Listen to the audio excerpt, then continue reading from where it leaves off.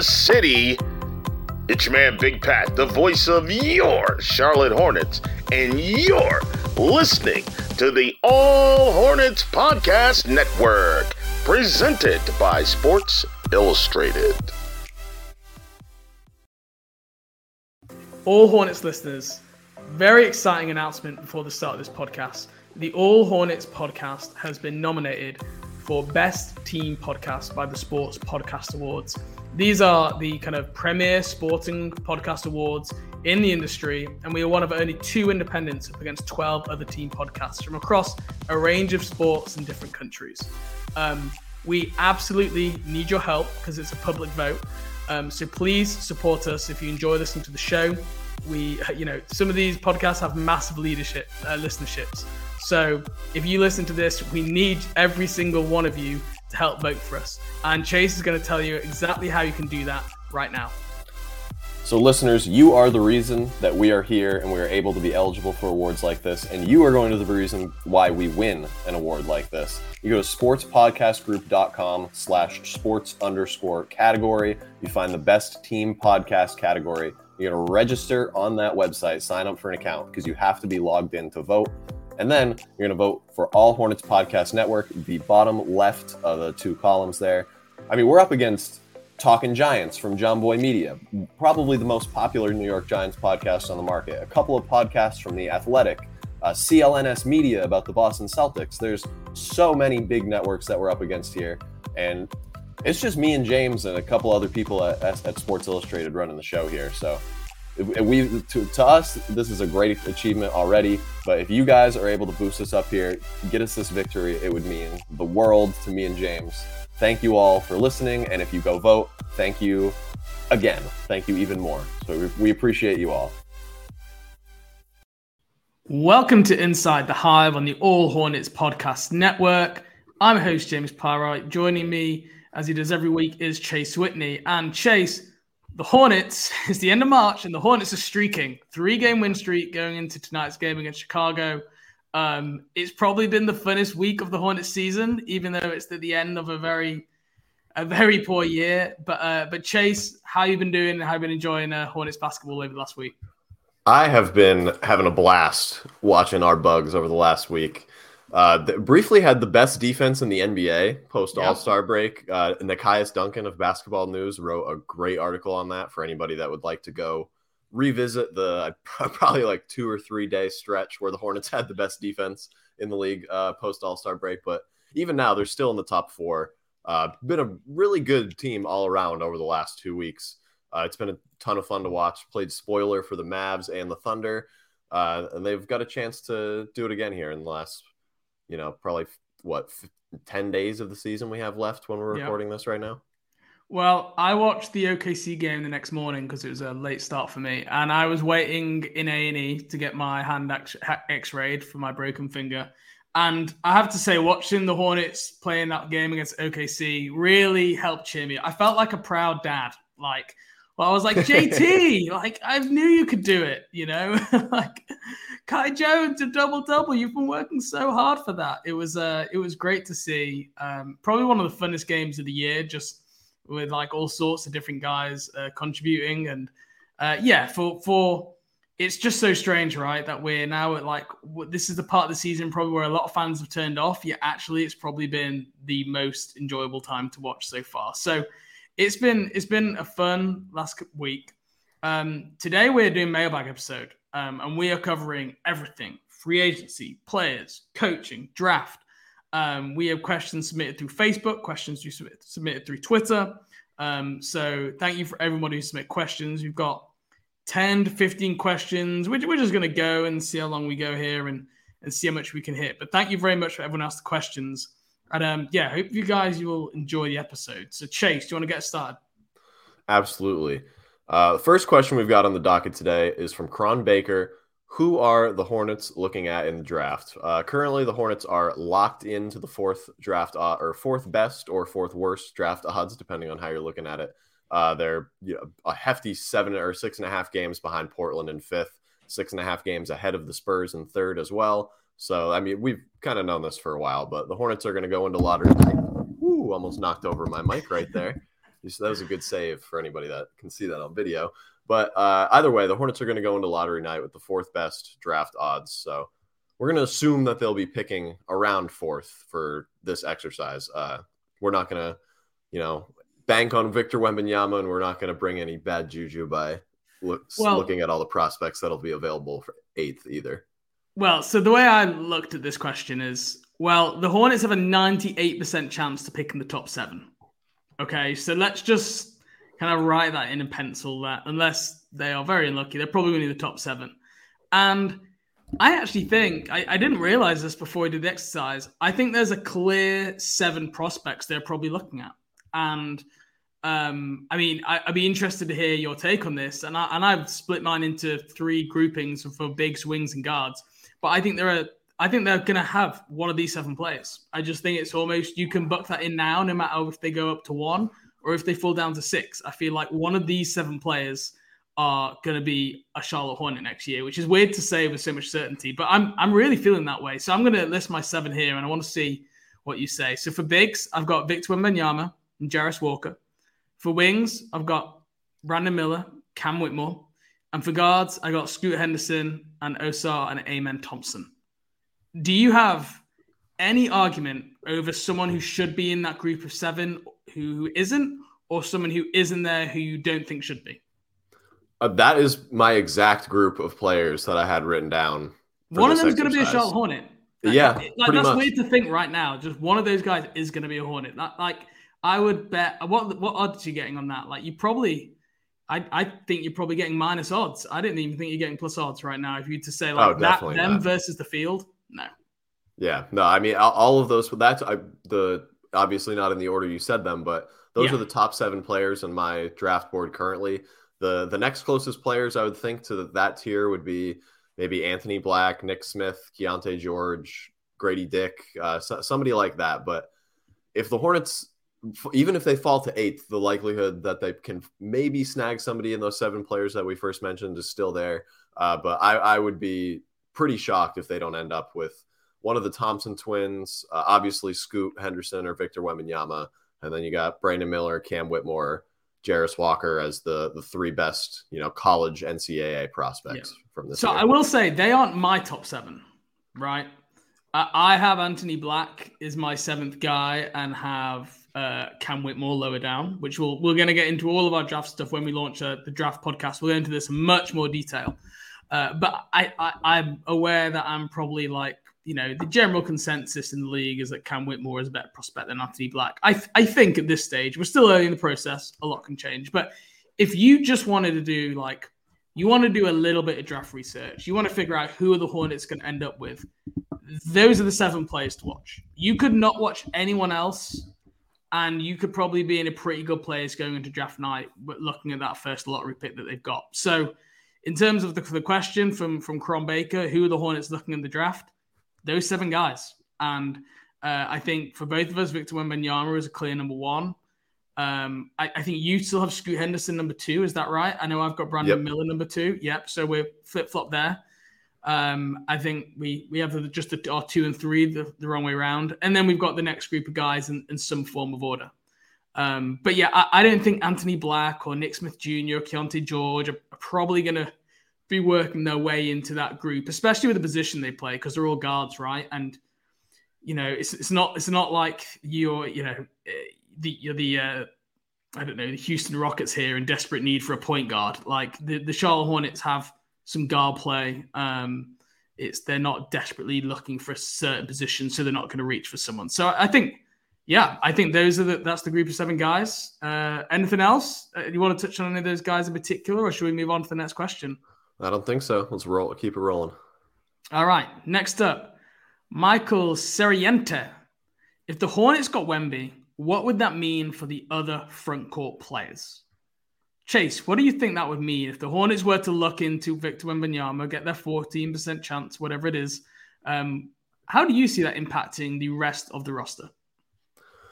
Honestly, I'm not sure if it means anything for the long-term future of anybody on the roster. I think it would more be just adding somebody to the core rather than, replacing another person that's currently here. Nick Richards just got his contract extension. Mark Williams is obviously not somebody that the Hornets are going to be looking to move on from. And everything that we've seen from this year, all the signs point to the fact that they want to re-sign PJ Washington, or at least are going to make a very strong effort to do so this summer here. So I think and theoretically, you could start Victor Wembanyama alongside Mark Williams and just have your front court rotation pretty much set for the long-term future in having Wemby and PJ as your 4, and then Mark and Nick as your pure 5s. You could go quote unquote small by putting Wemby at the 5 as he's 7'4". We have to rename small ball. If that's what going small is, then we have to come up with a new name. Yeah, right. It's just like skill ball, I guess. But I mean, that is basically what you could do. And then you could go really small with PJ at the 5 still. There's just so much you could do with that. I don't necessarily think you'd have to take anybody out of the group that's there currently. Obviously, that would be not great for JT Thor or Kai Jones and their long-term prospects at being in the rotation when the team is fully healthy. But I mean, I don't know of any Hornets fan that's going to complain if it's Victor Wembanyama taking up the minutes there. Absolutely. And I think you touched on, I think this original question, actually, I think I changed the wording. I think the original question is how would it affect the other centers on the roster? And the reason I changed the wording of the question is because I don't think Victor Wembanyama is going to play center in year 1. Not right away. Definitely not. Which I think for a lot of people will think that's ridiculous because he's a great shot blocker and he's 7'3". I get it. But he's not a good defensive rebounder. He doesn't play with a lot of physicality. Does a lot of his stuff like away from the basket mid-range. Like he's better at helping from the weak side than necessarily guarding on ball. He's going to be moving to the NBA style system where like you always see NBA new bigs to the league with like communication issues, especially when it's not your first language and you're having to learn an offense and a defense. And when you're the center, you got to call everything out. You're the heart of the defense. And on top of that, you play him at center, he's going to get foul trouble straight up. Like he's just going to, while he adjusts, I do think he will probably be a center long term, but it really wouldn't surprise me if it's like the Evan Mobley type where like you start him at the 4 in the first few years he's in the league. So that's why like I really think he probably would start next to someone like Mark Williams because he can stretch the floor, he can handle the ball. You don't lose any skill by starting Victor there. So I really think actually it would impact the power forward group almost more. And in some ways that could kind of like knock down to if Miles Bridges is back, well, then you've got Victor Wembanyama and PJ Washington at the 4. Well, then maybe Miles Bridges plays more 3. And then maybe that's where it starts to impact guys like Gordon Hayward and Kelly Oubre. So I don't think it's just as simple as like moving guys to center. Kai Jones will be, everyone will look at Kai Jones as the obvious casualty because he's third choice, let's be honest right now, like in center behind Nick and Mark. But I don't think it will be as straightforward as that at all. I think it could be a lot more intrinsically linked for all the forward spots and the center spots all together, kind of like what you said. Yeah, I mean, it would honestly remind me a lot of like what Boston has been doing in the last couple of years, where their bigs can kind of just play the 5 or the 4. They both just play next to each other. Both of them are good rim protectors. Both of them would be good rebounders, offensive players, floor space. Like that is similar to what the Hornets would have if they had that mix of front court players. So, we can definitely keep our fingers crossed for the next month and a half or so. Yeah, it'd be a great problem to have, wouldn't it? Right? I mean, would be fantastic. I don't think anyone would complain about it.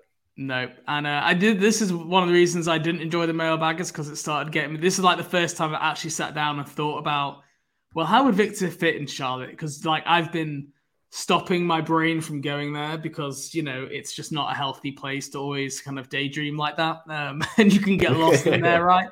So, but this I had to do it, and I have to say, I enjoyed thinking about the problem. All right, you want to move on to the next one? Let's go. All right, we got a 2-for-1 here from Kevin Stone. The first question, of the 4 upcoming free agents, who do you think is on the roster next year? See, this is tricky because I think to answer this now, you could give a very different answer till the draft because the draft just affects so much, right? If you draft Wembanyama, Scoot, or Brandon Miller, I think that affects all different guys who are free agents. So we can answer this now, but I just want Kevin to know, like, this is very changeable. depending what happens draft night. But if you were to ask me right now, I think I had, when he said the 4 free agents, I've included Svi Mikhailuk, Dennis Smith Jr., Kelly Oubre, and PJ Washington. Just to check, did you include the same 4? Yeah, that was me as well. Yeah. So I have the most likely to not be here next year would be Svi Mikhailuk, who, by the way, shout out Svi, because we were like on the live trade deadline stream, we were like, is Svi actually going to stay in Charlotte? Will he end up getting waived or bought out? And he hasn't just stayed in Charlotte. He's actually got playing time, and he's looked like a perfectly respectable NBA rotation player. Like he had, was it 8 or 9 assists the other night? He shot the ball really well from 3. He's actually like, if the Hornets had a free roster spot and they needed a wing now, I'd be all up for bringing Svi back. He seems to kind of fit into the Clifford system, and Clifford trusts him, which is not always easy for Cliff to trust people. We know this. Yeah, I mean, he for me would obviously be the most unlikely player to be back next year, but I completely agree that he went from being, if you ask most fans which player they would have rather kept right after the trade deadline between him and Reggie Jackson, who the 2 guys that the Hornets technically acquired, I think pretty much everybody would have said Reggie Jackson and just kind of rode that out through the rest of his contract year, and had another backup guard to play along with Dennis Smith, especially now that we know LaMelo wasn't healthy. But Svi has been awesome, so there's really nothing that you can say that he's done wrong to that he hasn't earned necessarily to be the most unlikely player to come back. But I just think that's how the roster crunch is going to go. Yeah, absolutely. I will say, I think he's probably earned himself another NBA contract. Absolutely. Sure. Which at the end of this year, that's before he got to Charlotte, anyway. I don't know if he was probably like looking at EuroLeague teams, but now I think people would look at the stretch and go, yeah, we could do a lot worse than Svi. So we both had Svi 4th. I then had Dennis Smith Jr. next at number 3, which might come to a shock to some people. Who did you have at 3? I also had Dennis Smith Jr. Okay. Unfortunately, again, another guy who hasn't really earned his position on this list, but it's bizarre how unfortunate. The team can have been so unsuccessful this year, but like one of the best stories is the 3rd least likely guy to be back on the team for both of us. But the Hornets in a weird position where they've been really unsuccessful, but also you don't feel like the team's going to change that much. Which I think sometimes we need to step back as like analysts when we're looking at this and think like, actually, is it realistic that they're going to bring like 14 out of 15 guys back from this roster that's finished with whatever 20 something wins? But yeah, I mean, we both have Dennis Smith. I think we've talked about this a little bit before, but it's just the limitations that he has offensively. And obviously he's definitely proven to get himself an upgrade in his contract. But yeah, just his offensive limitations, like the offense has been really poor when he's been out there. We know the defense has been equally as good, but maybe there's just a bit more of a balanced option in between where, like, especially if LaMelo's going to be injury prone, I don't know if like you want your primary backup guard to be someone who is like almost, I don't want to say 0 on offense because he's actually more skilled than that. He's not skilled, but he's just a little bit too one-dimensional on offense. Yeah, and this is a little bit what we talked about on the last podcast, but I just think that having somebody who's more stylistically similar to LaMelo as your backup point guard would be pretty beneficial just for the general continuity of your offense and make it a little easier on the other guys, not having to, and on the coach as well, not having to employ or deploy different lineups specifically because, Dennis's shooting gravity or lack thereof is very real and it definitely causes problems. Unless you're the Dallas Mavericks, then in that case, he's going to cause problems with his 3-point shooting. But outside of that specific moment, it hasn't been the most consistent aspect of his game. So I would be completely fine if they decided to bring him back and the roster changed in another way. But it's just how it goes, I think. He's the 3rd least likely to be back, but it doesn't mean that I don't think either me or you are sitting here saying we don't want him back. Like it's clear he's like a really good leader on the team. Like you see him in some of the real access, you see him in interviews, like he's got character, which is great because like there are a lot of NBA players these days who are so media trained. They don't really show personality, and Dennis isn't like that at all. And he's been through so many NBA stops. You could understand if he's just become skeptical of everyone and everything, but he hasn't. And I think that's refreshing. And he plays super hard, has some great highlights, is, a phenomenal defender. And I think he would be a good player to have on the roster. And if they were to, again, change the resources around on the roster and have Dennis here and another ball handler of some sorts, then I'd be absolutely great with that. So, but I'm guessing then we both have Kelly Oubre number 2. So we've got the same order here. Is this the case? It is. We've got the exact same order. I had Kelly Oubre second on mine as well. Why do you have Kelly Oubre 2? What puts him ahead of Dennis Smith for you? Well, honestly, I just think that for Kelly, the growth that he's shown as a shot creator is huge for his translation on a team that's like making a deep playoff run rather than a team that, like the Hornets this year, that's just fighting tooth and nail just to be healthy through every single game. I mean, if he can do that a little bit as more of like a 4th or 5th option rather than 1st or 2nd option, the shooting consistency can level out a little bit. He's shown a ton of defensive improvement. Obviously, the hand injury from the beginning of the year, maybe that could have helped or what tanked his shooting percentages prior to the surgery. But I mean, even now, it's just been so hard to like envision what this Hornets team would have looked like without Kelly Oubre. So it's almost like he's earned the right to be here when this team is actually healthy and can compete with him on the roster. Because I think he's proved over the last couple seasons and even throughout his whole career that in the right situation, he can be a part of like a high level, competitive team and as a rotation member. And just generally, finding backup point guards in free agency, there's always options out there, like every single year. Finding, 6-7 wings who can shoot and defend and can play the 2 and the 3. Much harder. You need four of those on your roster at minimum. There are just not many of those guys out there who are free agents who will end up in Charlotte. So even if you think Dennis Smith is a more valuable player, I can actually understand people having that point of view. But the gap between Dennis Smith and the next guy, I don't think is as big as maybe Kelly Oubre and the next guy. And then you also look at, Gordon Hayward with his injury history, and, having Kelly Oubre potentially back, maybe on a longer term deal as well for after Gordon Hayward contract finishes next summer. That would give you some securities that you don't have a sudden gap at the 3. So we both have Kelly 2. And then there's a question about PJ later on where we can maybe touch him first, but we both have PJ Washington number 1. More than anything, this is probably just because he's a restricted free agent, right? So the Hornets can match anything, which means it's much harder for PJ just to go sign a deal and walk elsewhere, which is, irrelevant of, the recent strong play, which has been really promising, the recent career high. Even before that, he still would have been number 1. This isn't a recency bias thing. This is more just a kind of the functions of the NBA and what the Hornets can and can't do, which puts PJ number 1 here. Yeah, me too. I pretty much solely had him here because he's a restricted free agent. The Hornets can negotiate with him themselves. I would be very surprised if there's some sort of bidding war that develops from other teams. Cap space around the league is fairly limited this year, especially among teams that are, trying to compete and get better and build towards a playoff rotation for next season. The Hornets are really one of the only teams that have a relative amount of space that are doing that.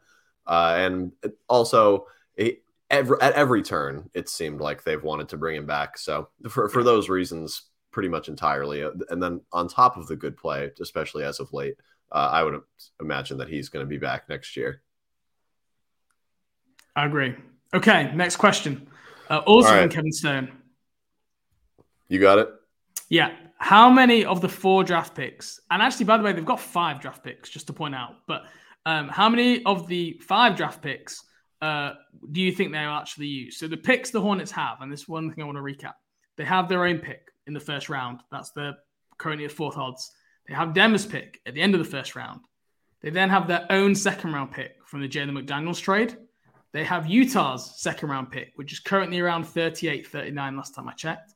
And then they have the worst of, and there's about 4 teams, but basically looking at the records at the minute, is likely to be the Miami Heat's pick.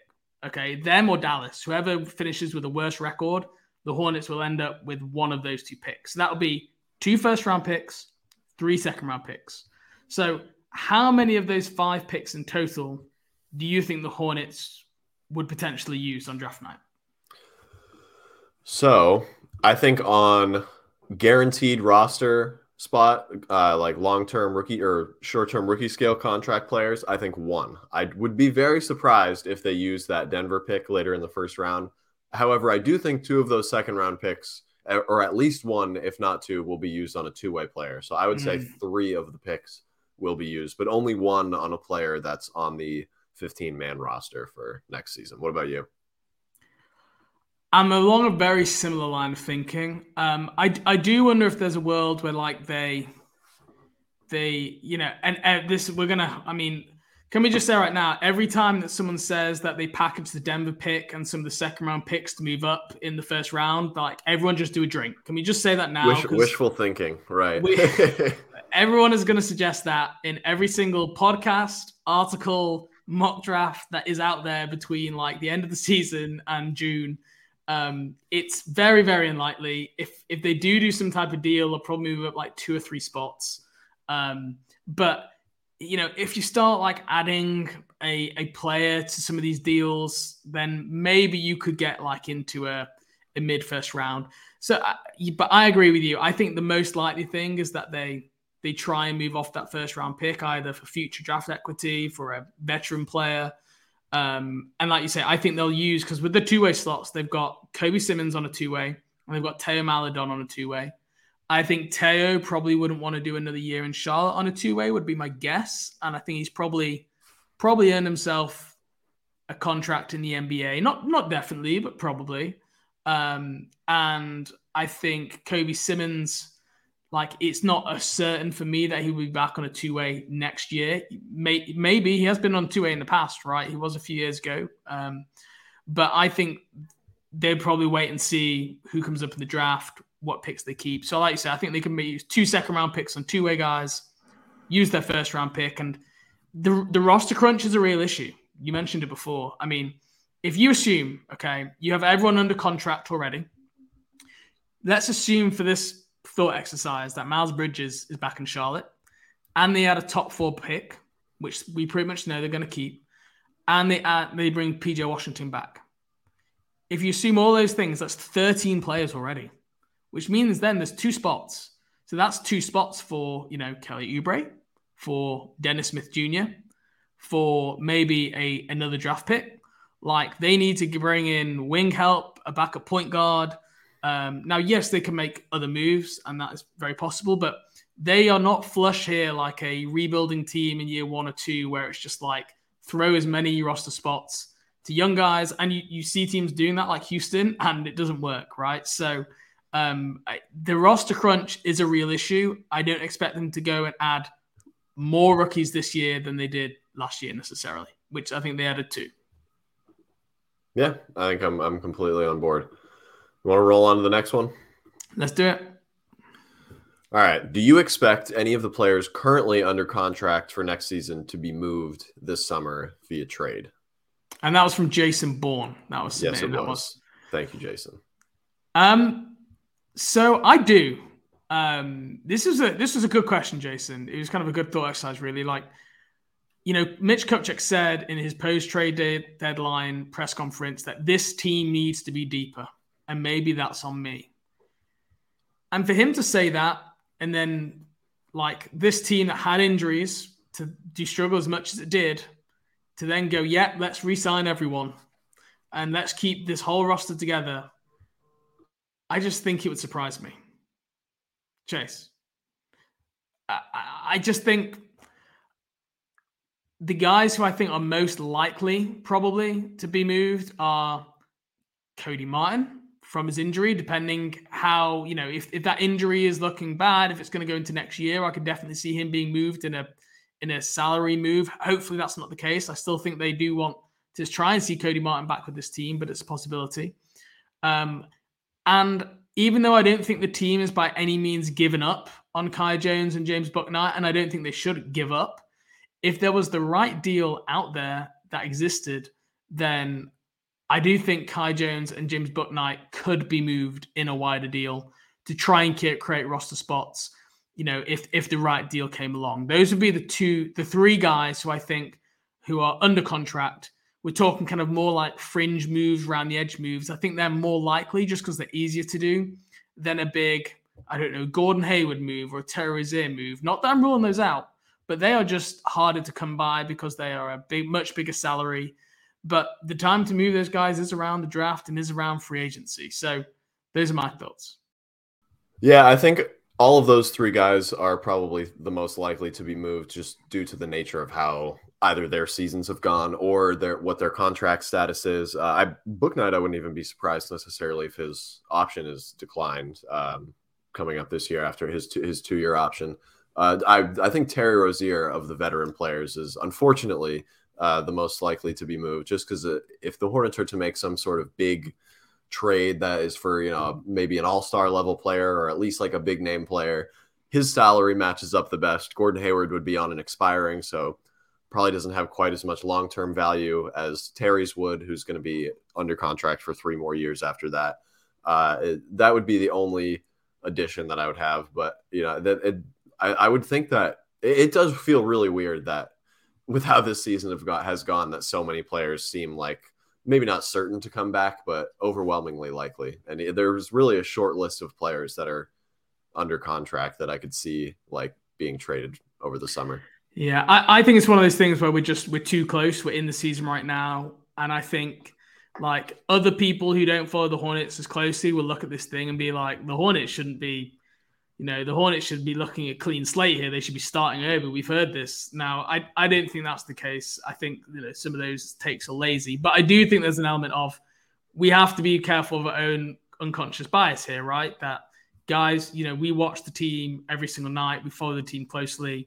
We're invested in, seeing players from day one of Summer League and draft night. We tend to hold on to hope for people longer than you should do. And that's we have to be aware of that. And I do think things will be up in the air, especially if there's ownership change as well, right? Like that's the big one. If that comes through, they could probably be maybe a little bit more proactive in trying to like all of a sudden the ownership changes and leadership changes. Kai Jones and James Bucknight. They're not the guys who the new GM or the new owner selected anymore, and they don't have those ties. And we know what can happen there, right? So, okay, let's move on. Eric Schaefer, next question. Why hasn't there been any news about Miles Bridges? So, Chase, I know you've got the answer to this 100%. You can tell everybody why we don't have an update about Miles Bridges. So just go break the news for everybody in the rest of the world. That'd be great. Thank you. Yeah, no, I mean, as I am the one person in the universe that's plugged into this situation and know what is going on with what is presumably a highly confidential legal matter. No, I mean, the answer is I don't know. Like there's an NBA investigation. When that is over or when that is ready to be released to the public, we will get an update. But until then, we will not. Is pretty much how it's going to go. Why has this taken so long? I mean, John Morant got investigated and published within 3 days. And Miles Bridges, it's been going on for months. I mean, Conspiracy James has a theory, right? I do want to say I have a theory that the NBA are dragging this investigation out on purpose because they know that both Miles Bridges and the team would be really happy for him to have this suspension served this season because this season isn't going anywhere. Miles hasn't been with the team. And even though the suspension would happen, it doesn't really feel like punishment would have been served. And by drawing out the investigation to after the end of the regular season, when the suspension is served or given, it will impact Miles Bridges into next year. And it will impact the Hornets into next year. And I think that will land a lot heavier as a better punishment. It'll be more well received publicly for that than it kind of being just rolled into this worthless season for the Hornets. So that's what Conspiracy James thinks. What do you think? I mean, you're definitely not. I wouldn't think that you're wrong at all. I could see that being more of a worthy punishment in the eyes of the NBA, especially given that it wasn't necessarily something that happened during the season anyway, and it was right before he was supposed to get, or was definitely going to get, some massive contract extension. I feel like that they probably are looking, and just given the nature of what the situation was as well, I think that's something that they would take very seriously and would be looking to, make a point out of it and stuff like that. So, I wouldn't be surprised at all if you're, on the right track there. I do think if that it does happen, I do feel sorry for the Charlotte Hornets. I continue to, because it is not their fault that it's happened. And for them to be punished into next year as well seems, I don't know, it just kind of feels harsh to me. I have to be honest. So I don't know. Maybe there is. We don't know. It's the very quick answer to your question, Eric. We're sorry we can't give you more information. It seems like there has been breakthroughs where he's been in. I know he's been in Charlotte. That's really clear. Recently, you assume if he's been in Charlotte, it's because he's been talking with the team, meeting with the team. But I'm sure everybody wants to get a resolution to this. The team, Miles Bridges, the NBA. You would have thought. I don't know what the holdup is here. It's so close to the end of the year. I basically don't expect anything until after the end of at least the regular season now, for us to hear anything. So yeah, I think we're looking now to mid to late April before I'd expect the next update. But yeah, that's it at Miles Bridges. All right. Another one from Eric. Will LaMelo Ball wear ankle braces when he comes back? I can go first because I have a similar answer to what I said for the first one. I don't really know. I mean, I think he said that he will consider it when in an article that Rod Boone wrote when he spoke to LaMelo. But I don't really know. The shoes that he wears are fairly high top anyway. It's not like he wears these low top sneakers that have no ankle support. It's just going to depend on comfort, I suppose, and how the ankle feels when he comes back from the injury. Well, I wrote down here that he better. But look, when it comes to ankle braces, fans want all their players with ankle issues to wear ankle braces because it's something that they can see that is visual, which is yes, this player is taking precautions not to have the same injury in the future. It's a really simple thing right in front of them. I will say, you speak to any physiotherapist, ankle braces make very little difference. The area that a player can make progress on when recovering from injury is strengthening the ankle. And that's the ligaments, the muscles around the ankle, strengthening that through rehab. So that's through calf raises, one-footed squats. I say this as someone who's broken my right ankle twice and sprained it really badly multiple times. And I've had to go through these rehab things myself, not an elite sportsman, but I've had to go through similar processes. And those are the key things that help you not spraining your ankle. Ankle braces can, there is mixed thought on if they help, but if I was LaMelo Ball, I brought some heavy ankle braces after I had my ankle injuries. And for at least a year or two, I wore them because more than anything, it was a mental thing for me that I felt more confident on my ankle, having the ankle braces on.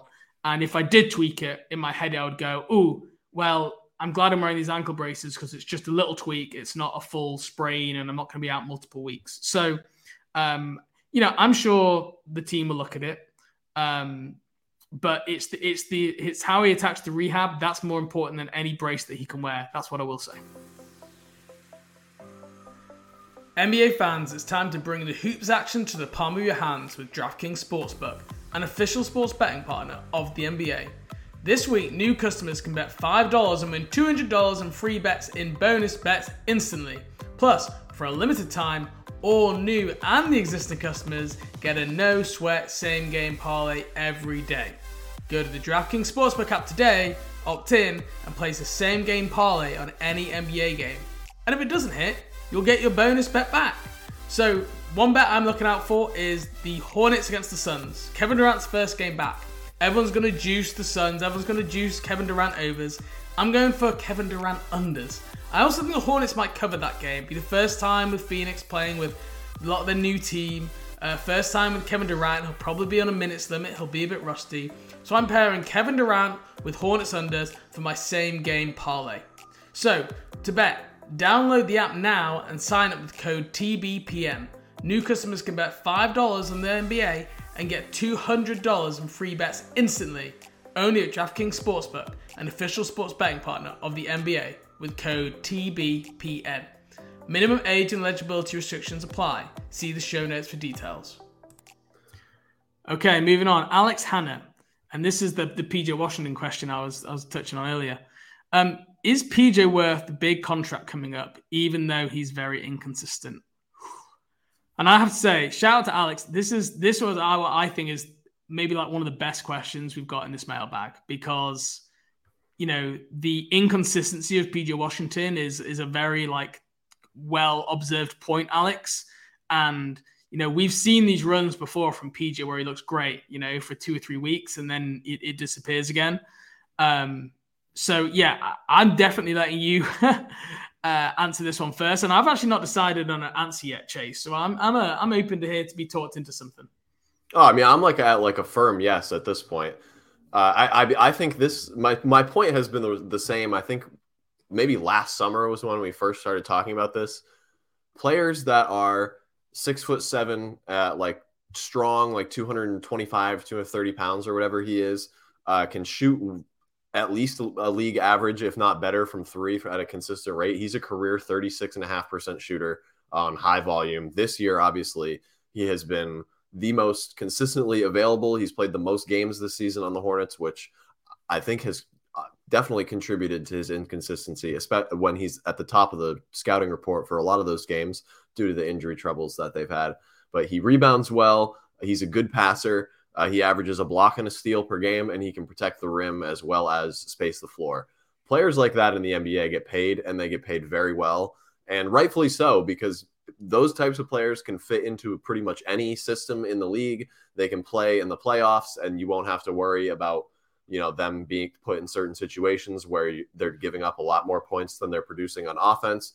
He doesn't really have any like glaring weaknesses outside of like going through the occasional shooting slump, which obviously that is a problem. You would rather players have their highs and lows be much more towards the middle than, you know, having huge peaks and valleys. But he's only scored in single digits in 14 of the 72 games that they've played this year. That's obviously like more than you would like.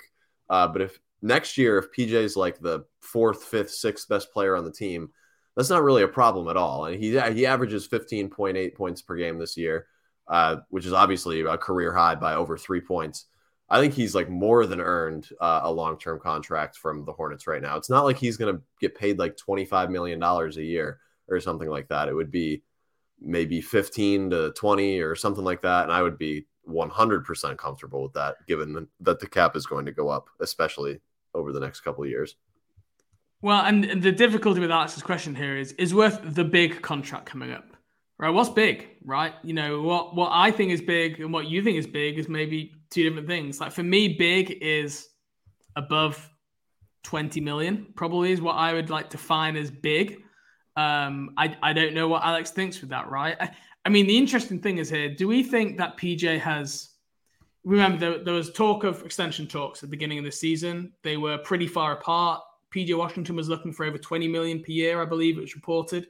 The Hornets weren't kind of anywhere like near that. It was, I think, reported at the time.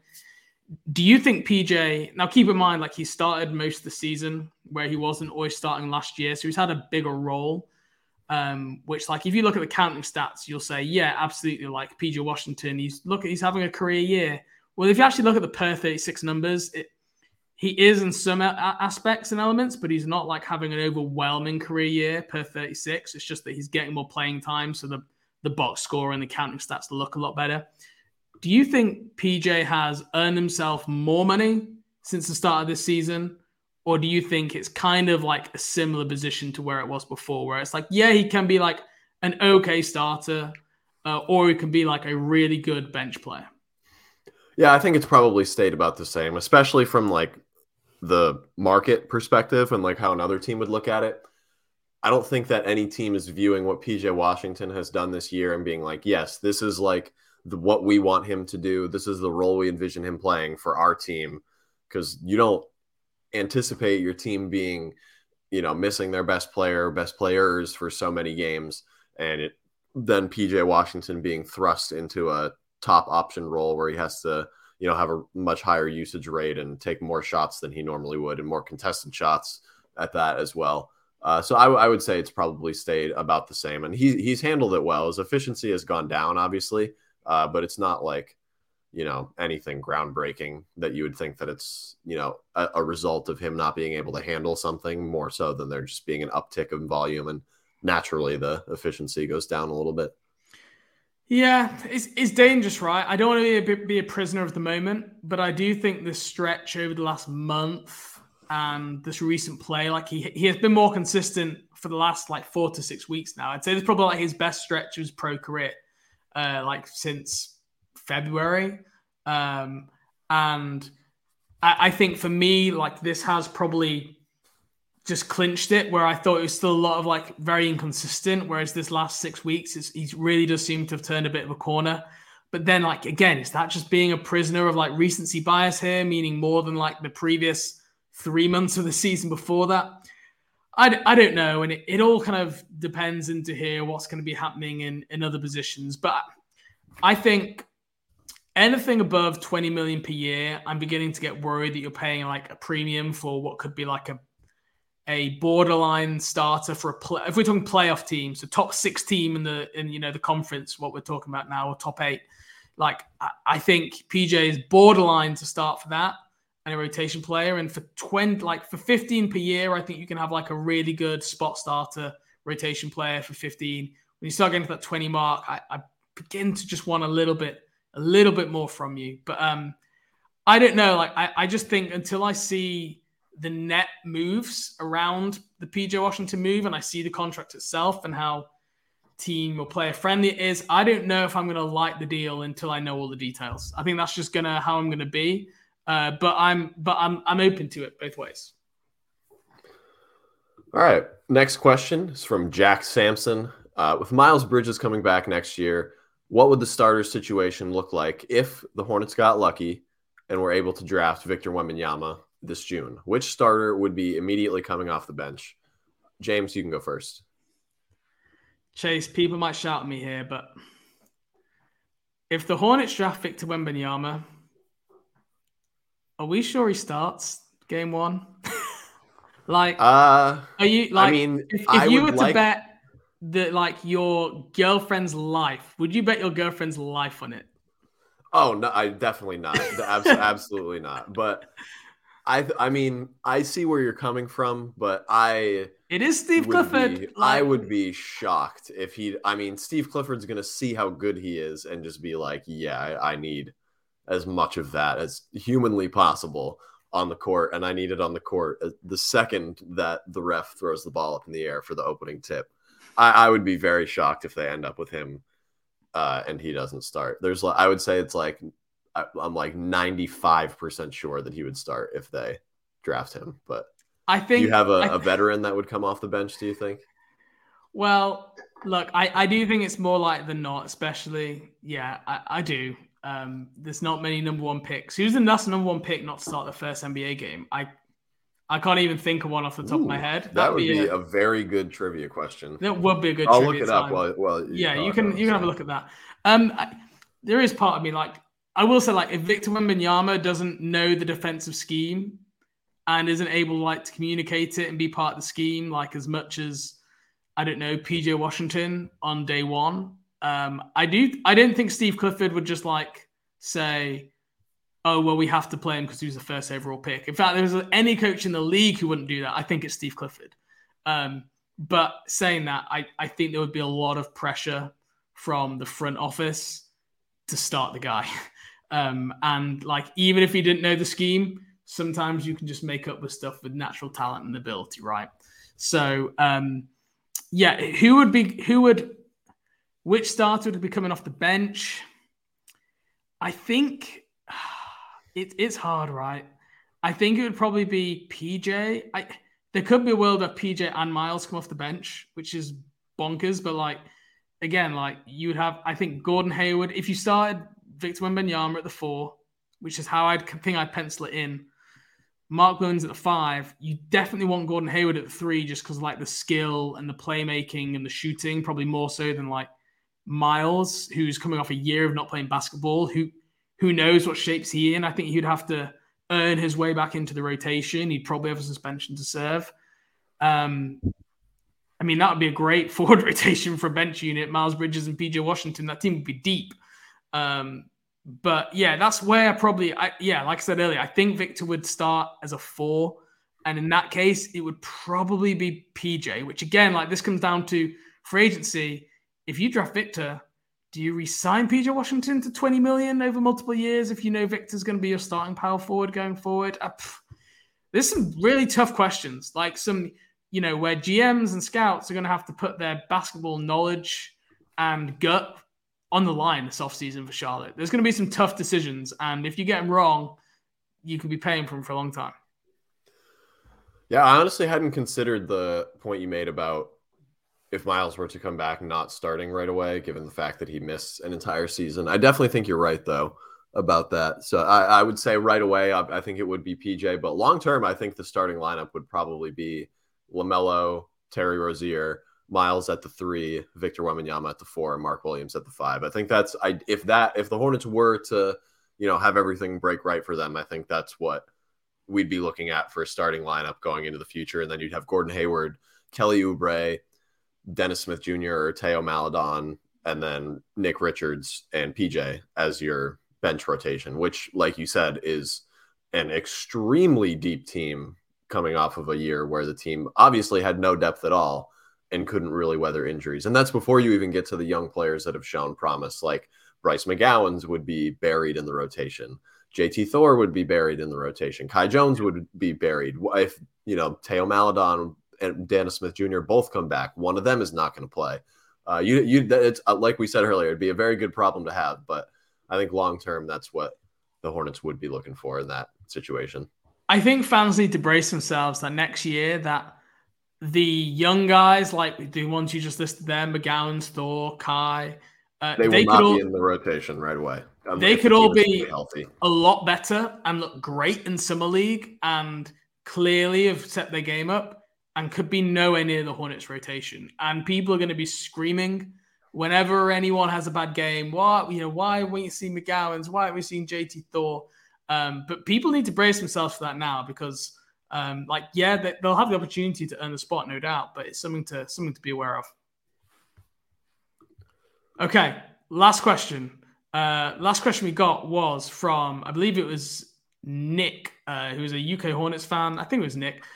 Which is asking about Kobe Simmons or Teo Maledon for the backup point guard spot next season.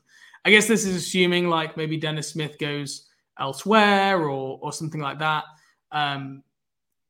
I think I know what your answer is going to be, but I will let you go first. Where are you leaning here with Teo or Kobe?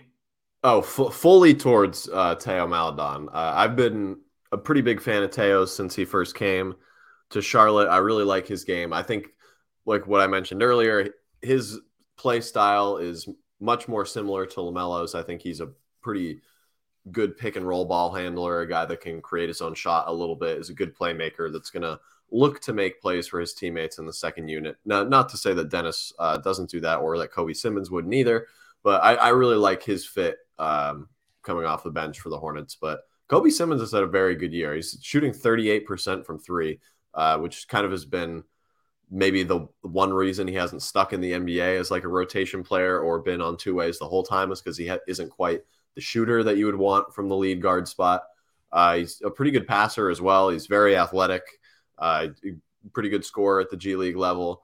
I would be certainly open to having him back on the two-way again, which he would be eligible for because he doesn't have the full 4 years of NBA service that would then disqualify you for a two-way. He only has 2 years of service right now.